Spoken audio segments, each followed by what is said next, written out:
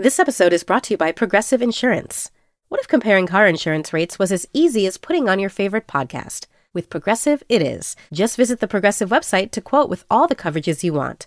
You'll see Progressive's direct rate, then their tool will provide options from other companies so you can compare. All you need to do is choose the rate and coverage you like.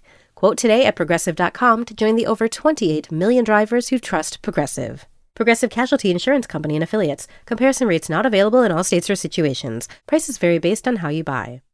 Hey, Lulu here. Whether we are romping through science, music, politics, technology, or feelings, we seek to leave you seeing the world anew. Radiolab adventures right on the edge of what we think we know. Wherever you get podcasts. This is the New Yorker Radio Hour, a co-production of WNYC Studios and The New Yorker. This is the New Yorker Radio Hour. I'm David Remnick. Over the last 30 years, tech companies, the upstarts of the business world back then, became the business world. Microsoft is rated the most profitable company on the planet by some rankings. Apple and Alphabet, which owns Google, are way up there as well. Tech companies have amassed incredible power. Their impacts on privacy, on mental health, on journalism, on just about everything, we're only beginning to understand it now. One of the sharpest voices on the evolution of the tech industry, and often one of the funniest, is the journalist Kara Swisher. She knows better than anyone how the internet came to define so much of our lives. And since the 90s, she's been influential and even feared in Silicon Valley, and she's just published Burn Book, a tech love story. It begins with Kara Swisher's time at the Washington Post, where we first met. I thought of you immediately some weeks ago when Tom Shales, the legendary Washington Post TV critic, died. Amazing guy. And it's my memory. It is my memory from a million years ago in the Washington Post newsroom when I was a child in the style section. Am I not crazy that you worked close to him? I was there. Yes, I was. I sat right next to him. I mean, Shales had an office next to Mary Hadar. And so it was this editor. Sort of style editor. And so, so Shales, I love Shales. What a guy. Kara, I've been looking forward to this for weeks, and I have Me too. Tons of questions to ask you and about your book, which is so much fun and so interesting and the result of so many years of covering the tech world. But I want to start out by asking you, how did you start to figure yourself out, what you wanted to be, who you wanted to be? Well, one thing was I was gay, and I knew it from a young age. You know, a lot of people say it occurred to me at 21 when I started to have feelings about Martina Navratilova. It didn't. It didn't. I knew when I was 4 years old. I was like, oh, I see. And I sought out a lot of information about it. And at the time, people don't remember this. I'm old. You're, I think, around my same age. It was not good to be gay. Yeah. It was not good. You had to hide it. It was furtive. And all the negativity it can build, the furtiveness particularly, and the hiding and pretending and a performative behavior. And I couldn't do it. I just had a real hard time with it. And when did it become an issue with other people, in a sense? One issue was I really very much wanted to go to into the military. My dad was in the military, and I had a real interest in it and couldn't. It was, So you wanted, as I understand it, Kara, you either wanted to be in the military as an analyst or in the CIA. Right, and one you of those, went the journalistic path instead, went to Columbia J School, I think. Yeah, I did. I just, it was a different path. It was a similar thing. It was about analysis. And I had been super interested in scenario building. That was what really attracted me to intelligence work. It's like, if this, then that. If this, I loved a puzzle. And I loved if this happens, if you know certain information, you input it. And so it tracked with journalism. I wasn't a journalist in high school. It was college where I started at Georgetown. And I thought I could change people's minds in a way. But about what? In other words, we know you for years and years now about your connection to tech. Mm-hmm. When did that subject either land in your head or on your lap or something? How did that arise? So I went to the Post, and I was the young person on the staff, like I was. And so they're like, young person, go out to AOL, visit them. And it wasn't at the time, it was more, news about contractors, government contractors and assemblers of computer systems, which, CSI, I forget the names of them all, but they all had acronyms in their names. But this was AOL, and nobody knew what to make of it. And I had gotten interested in it early on because I had a fellowship at Duke. And I had started to really use these devices. I was dating someone who lived in the former Soviet Union. We were using all kinds of weird internet protocols to communicate because phone calls were prohibitively expensive. So I was always drawn to this. And then I noticed it everywhere. And for example, remember the teletype machine at the Washington Post that was at the entrance right there on the 5th floor? I kept staring at it. I'm like, why do they have that? Why do they need that? It's all going to be in the computer. And I kept saying that to people. And they're like, Kara, move away from the teletype machine. And I was like, but it's an antique. Don't you understand? And so I just got interested in it, and no one wanted to do it. That's really pretty much it. And once I got there and saw what AOL was doing, it fit in with my worldview about propaganda and about misinformation, but not just that, but about information, a global information system. And then I started to focus on the Post because when I saw Craigslist, I was like, oh, classifieds are screwed. And then when news was free, I was like, my own business is going to get killed here. So what do we do here? And so that's where I got interested. At a certain point, it seemed to me reading you that your tone shifted. You became more skeptical of the big figures. In fact, skeptical to the point of you can't stand some of them. You're brutally, justifiably critical of them in your book. Yeah. If it's possible to put your thumb on it, what was the first example of when that penny dropped and you said, this is deeply problematic and nobody's seen it? Yeah, I think, initially there were several different times when Google tried to buy Yahoo and wanted 90% of the search market. I'm sorry, that was a monopoly. I had covered the Microsoft trial for the Washington Post peripherally, and they were acting like, no, we're nice. And I'm like, oh, I don't think anyone should have 90. I don't care how nice you are. The next person might not be nice, right? I was like, And then when Google again started copying books on their own and just doing it and recording live television, I was like, you don't have any respect for copyright. This thing costs money. What are you doing? It felt like shoplifting to me. And they were like, no, Kara. It's for the people. I'm like, well, the only people that seem to be doing well financially are you. Like, I don't know. It seems... There seemed to be almost a kind of...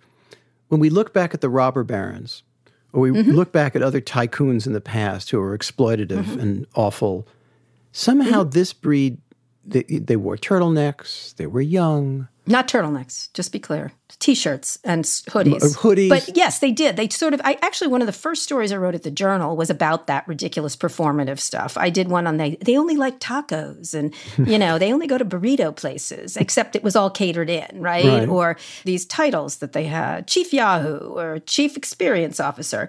And I'm not the CEO. The only one who did it, like, honestly, was I'm the CEO bitch, which was Mark Zuckerberg. I appreciated that, at least. I was like, okay, thank you. But a lot of them had this thing, and they'd be like, I'm just like everyone else. I'm like, you seem to own most of the company, and you're in charge, but you want to pretend you're not in charge. So if it was a community, why don't we benefit? Why don't we get some of the money? That happened with AOL. There was an event where Steve Case said we make $54 from each customer. I forget what it was for each user.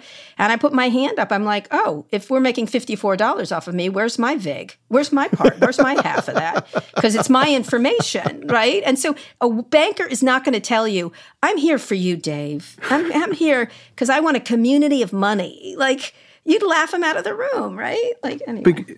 So let's jump in and talk about what seems to me a really pivotal moment in your book. December 2016, there's a meeting that the newly elected Donald Trump had with tech leaders, including Elon Musk, Jeff Bezos, Microsoft CEO Satya Nadella. And you describe this as a major turning point on how you view the tech industry. Why is that? That's correct. The first sentence of this book is, it was capitalism after all.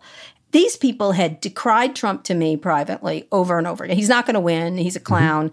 He's not going to do what he says. And Musk said that too. Like, he's the only one who really did own up to it, like that he said it.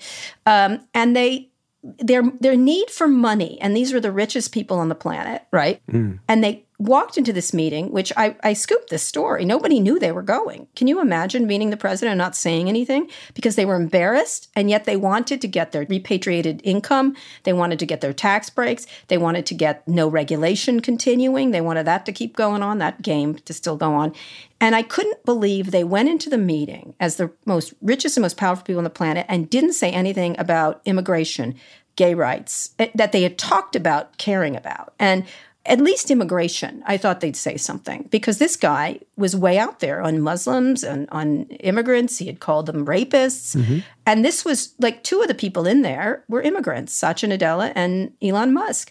I was like, do you have nothing to say what you want from this person, given your enormous power collectively? You're like nation states. You have nothing to say. And they were so like, we know better, we'll handle it. And then I thought, no, you're just going to go in the special room and close the door on the rest of us. And the rest of us are going to pay the price for what happens here. And so that was enough. It had been building, but I shouldn't have been so naive, but I guess I was. I'm talking with the journalist Kara Swisher, author of Burn Book, A Tech Love Story. We'll continue in a moment. This is the New Yorker Radio Hour. Stick around.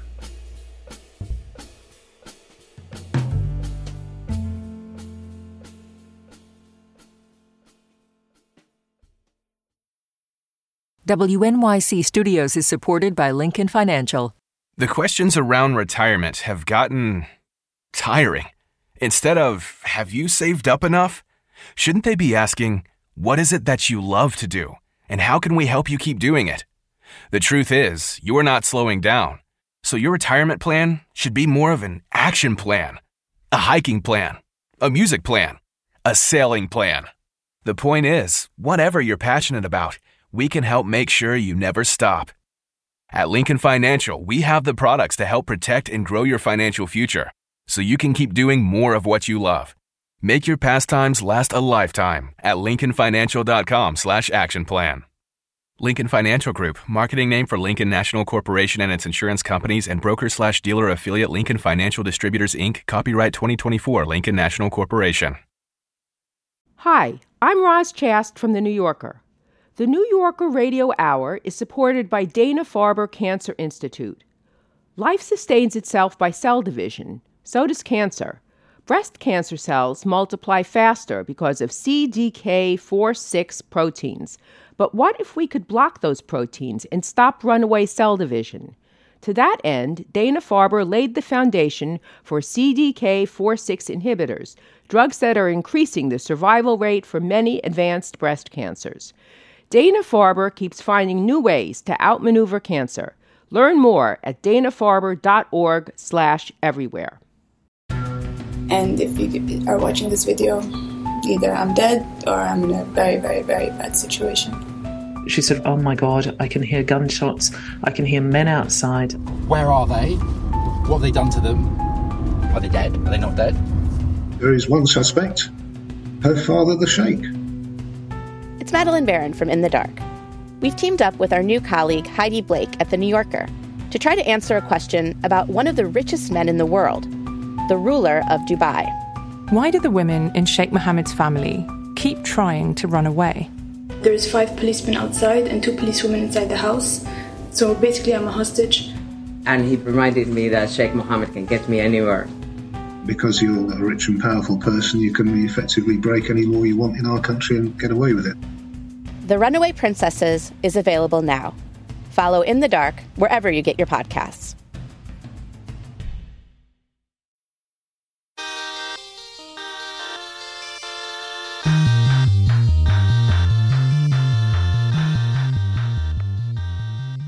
This is the New Yorker Radio Hour. I'm David Remnick. I've been speaking today with Kara Swisher, one of the most authoritative journalists on the tech industry to date. Swisher has just published Burn Book.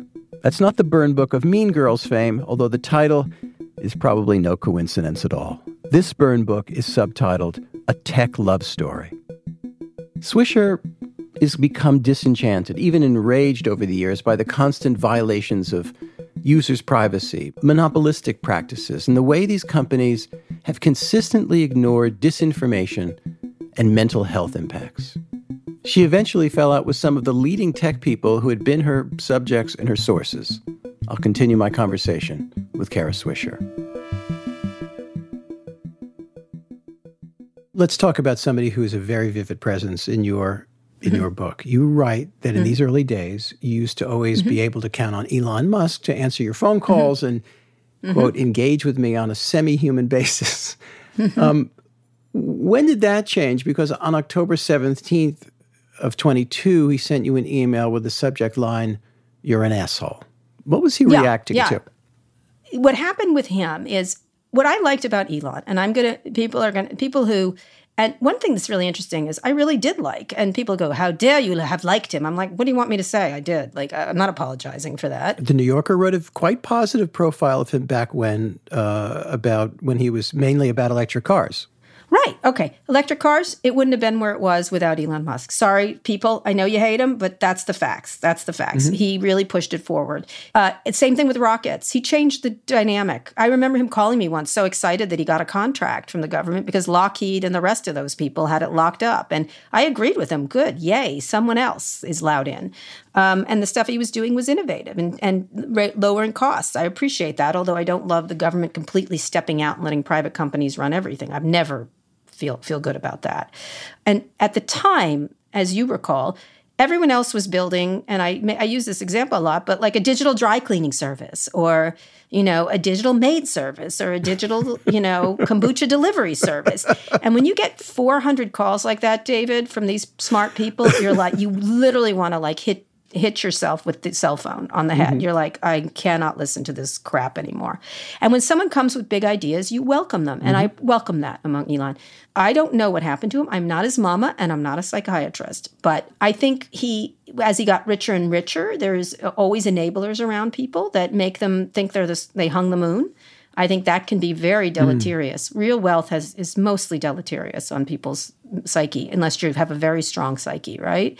And then during COVID, we had an interview, and he got very angry because I disagreed with him that COVID might affect more than 0 people. And he went on and on about how much he knew. He read all the studies. I didn't read all the studies. He read, and I was like, he did his own research. Okay, right? And then he started to sound like those crazies online. I was like, I don't think you know. I don't think any of us know. So okay, sure, genius, And, and it began to dawn on me. And then he became even worse. But then with Twitter, when he bought it, he and I had a long exchange, which I have in the book, about what to do about Twitter, because I love Twitter. So did he. He loved the product. Do you still love Twitter? No, I'm not on it at all. He and I had an exchange because I thought he could do a good job. It needed a jolt because its business model was terrible for its entire history. Its stock price stayed in the doldrums. It was a very slow-moving company, but still a terrific product at its heart. And then something happened, and I got to tell you, I don't know. In disagreement, he never seemed bothered by disagreement, and then he was. But exceptionally so. Let me just tell you, this is what dawned on me. He loves video games. This guy loves video games like you can't believe. He thinks he's Ready Player One. This is what Ben Mesrick pointed out to me, and I think he was correct. He thinks he's the main character in the video game, and the rest of us can be shot or done, or we don't exist. And it dovetails into his ideas around simulation. He thinks this is a simulation. The whole world that we live in. I don't know if you know that. Yeah. He's talked about it in an interview with me several times. But he thinks this isn't real, except he's the main character. Oh, then it makes sense to you when you put that into it. Wow. You're like, oh, I see. He's the main character. So it doesn't matter what he says. Unless I'm crazy, a politics has taken hold since 2016. Oh, yeah. And it's deepened. There's a kind of libertarian, right-wing, I can solve all problems. And it's rooted in something that I recognized years before this. You'd go into a conversation with someone like Mark Andreessen, who is, by definition, intelligent as an investor. He's brilliant. God knows how much money he's an investor. But a lot of these guys, you meet with them, and they don't just know what they know everything. That's correct. They know everything. That is correct. Yeah, he's a particularly climate pernicious. Change. Well, you put a garden hose up in the air and you spritz some, and everybody else is stupid. That there's a psychology as well as an emerging politics. Talk about what that politics is in 2024 and who's got it. It's literally people who are safe and rich and are unaffected and will be building that little castle in the sky that they're going to fly to when the rest of us are choking down here. And they know better. You're wrong. You've done it wrong. The media's done it wrong. The government's done it wrong. We know better. When they have lives full of mistakes, they just paper them over. They have such a cynical view of people. And ultimately, I don't think they like people. I think they find governing shabby. And then they pontificate of what we should do.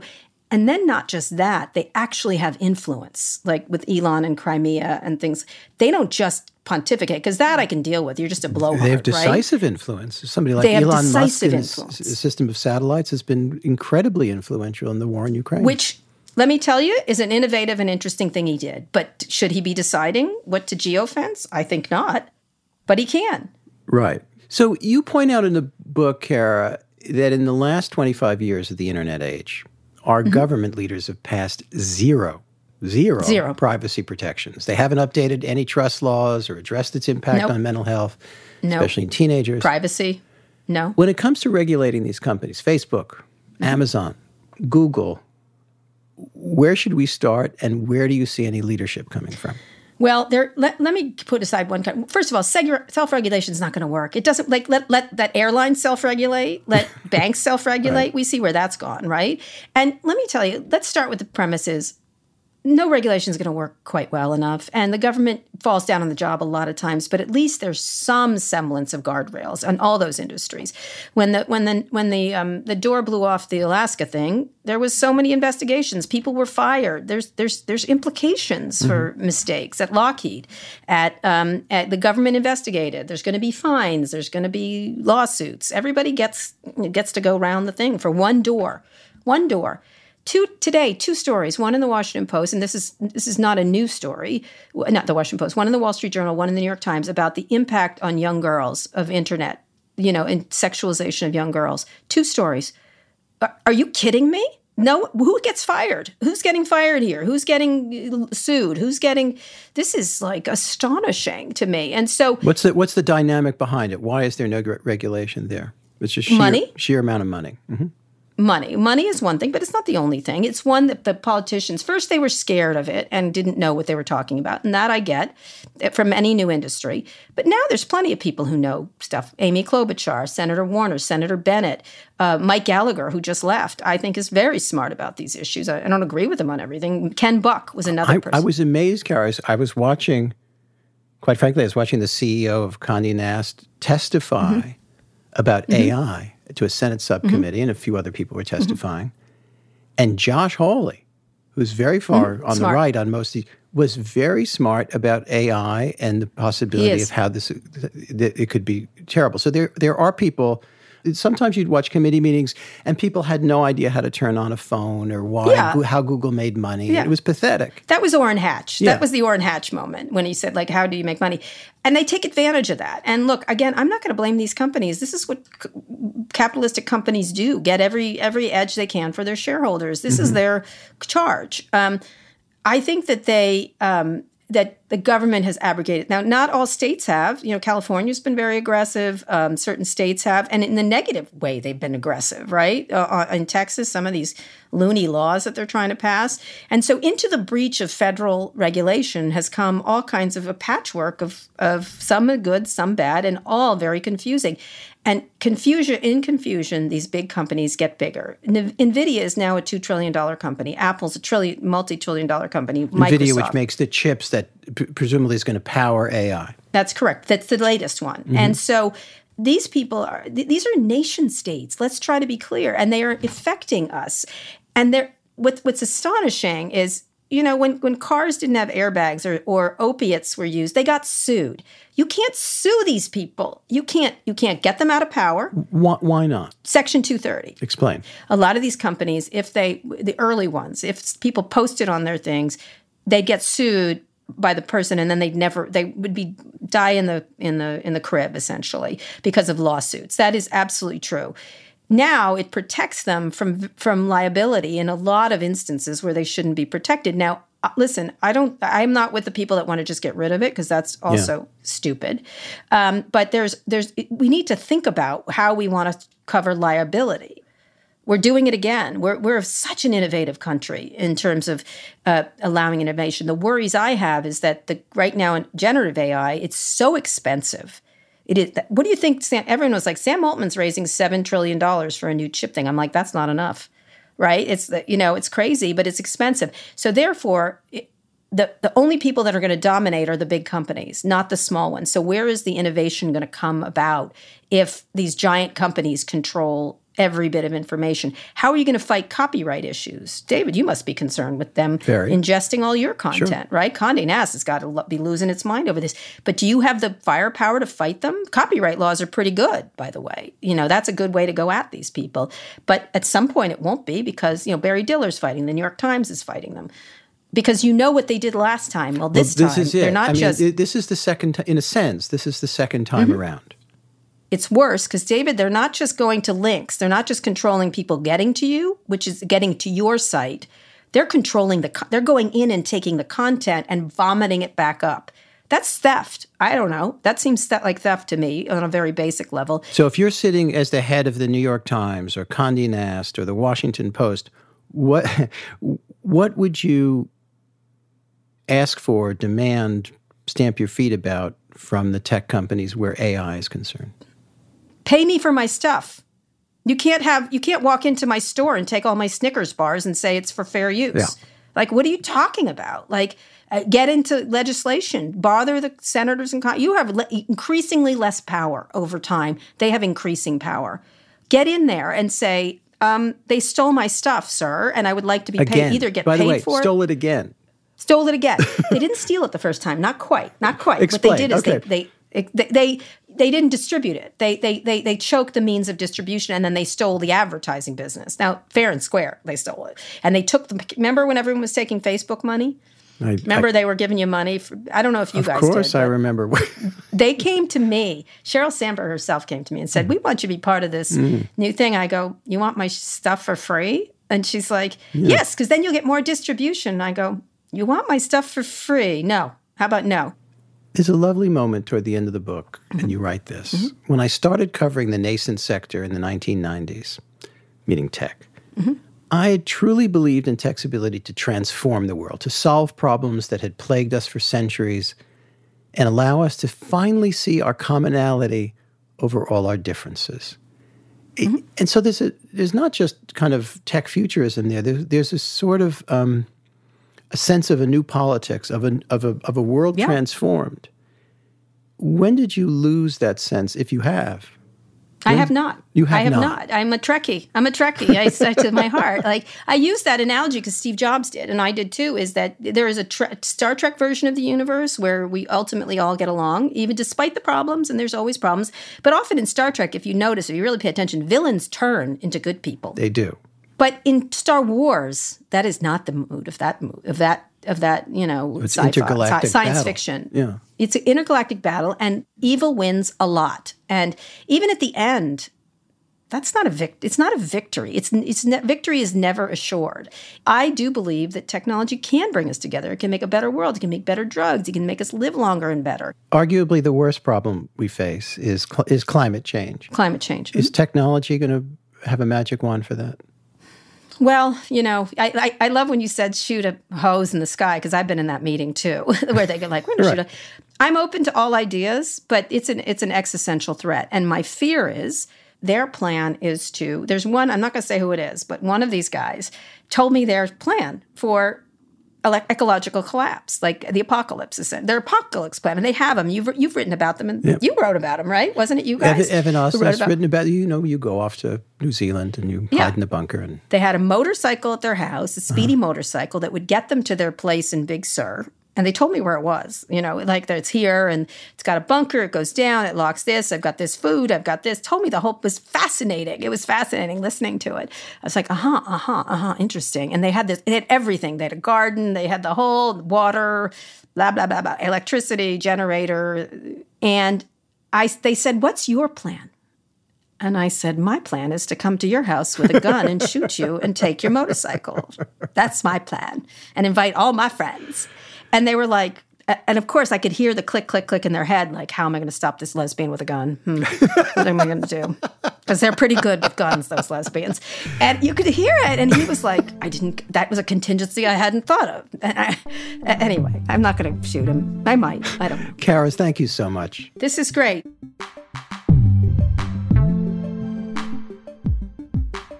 Karis Swisher's Burn book is just out. I'm David Remnick, and that's our program today. Thanks so much for listening. See you next time.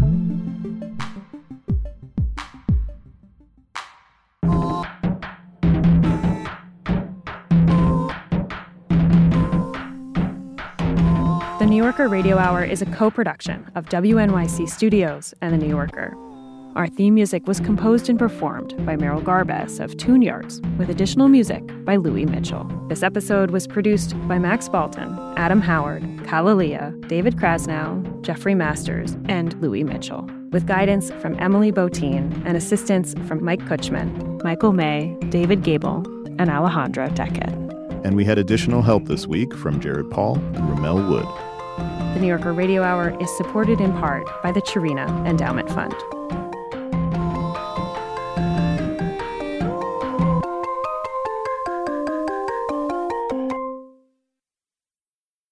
Are you a software professional looking to make a lasting impact on people and the planet?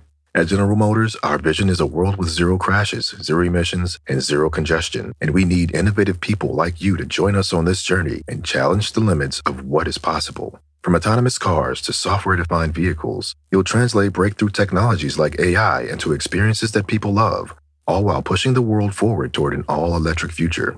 See how you can shape the future of mobility at careers.gm.com. My son had a gift with technology. With reliable internet at home through the Internet Essentials program, the world opened up. He's part of this next generation of young people who feel they can thrive. Through Project UP, Comcast is committing $1 billion to help open doors for the next generation with the connectivity and skills they need to build a future of unlimited possibilities.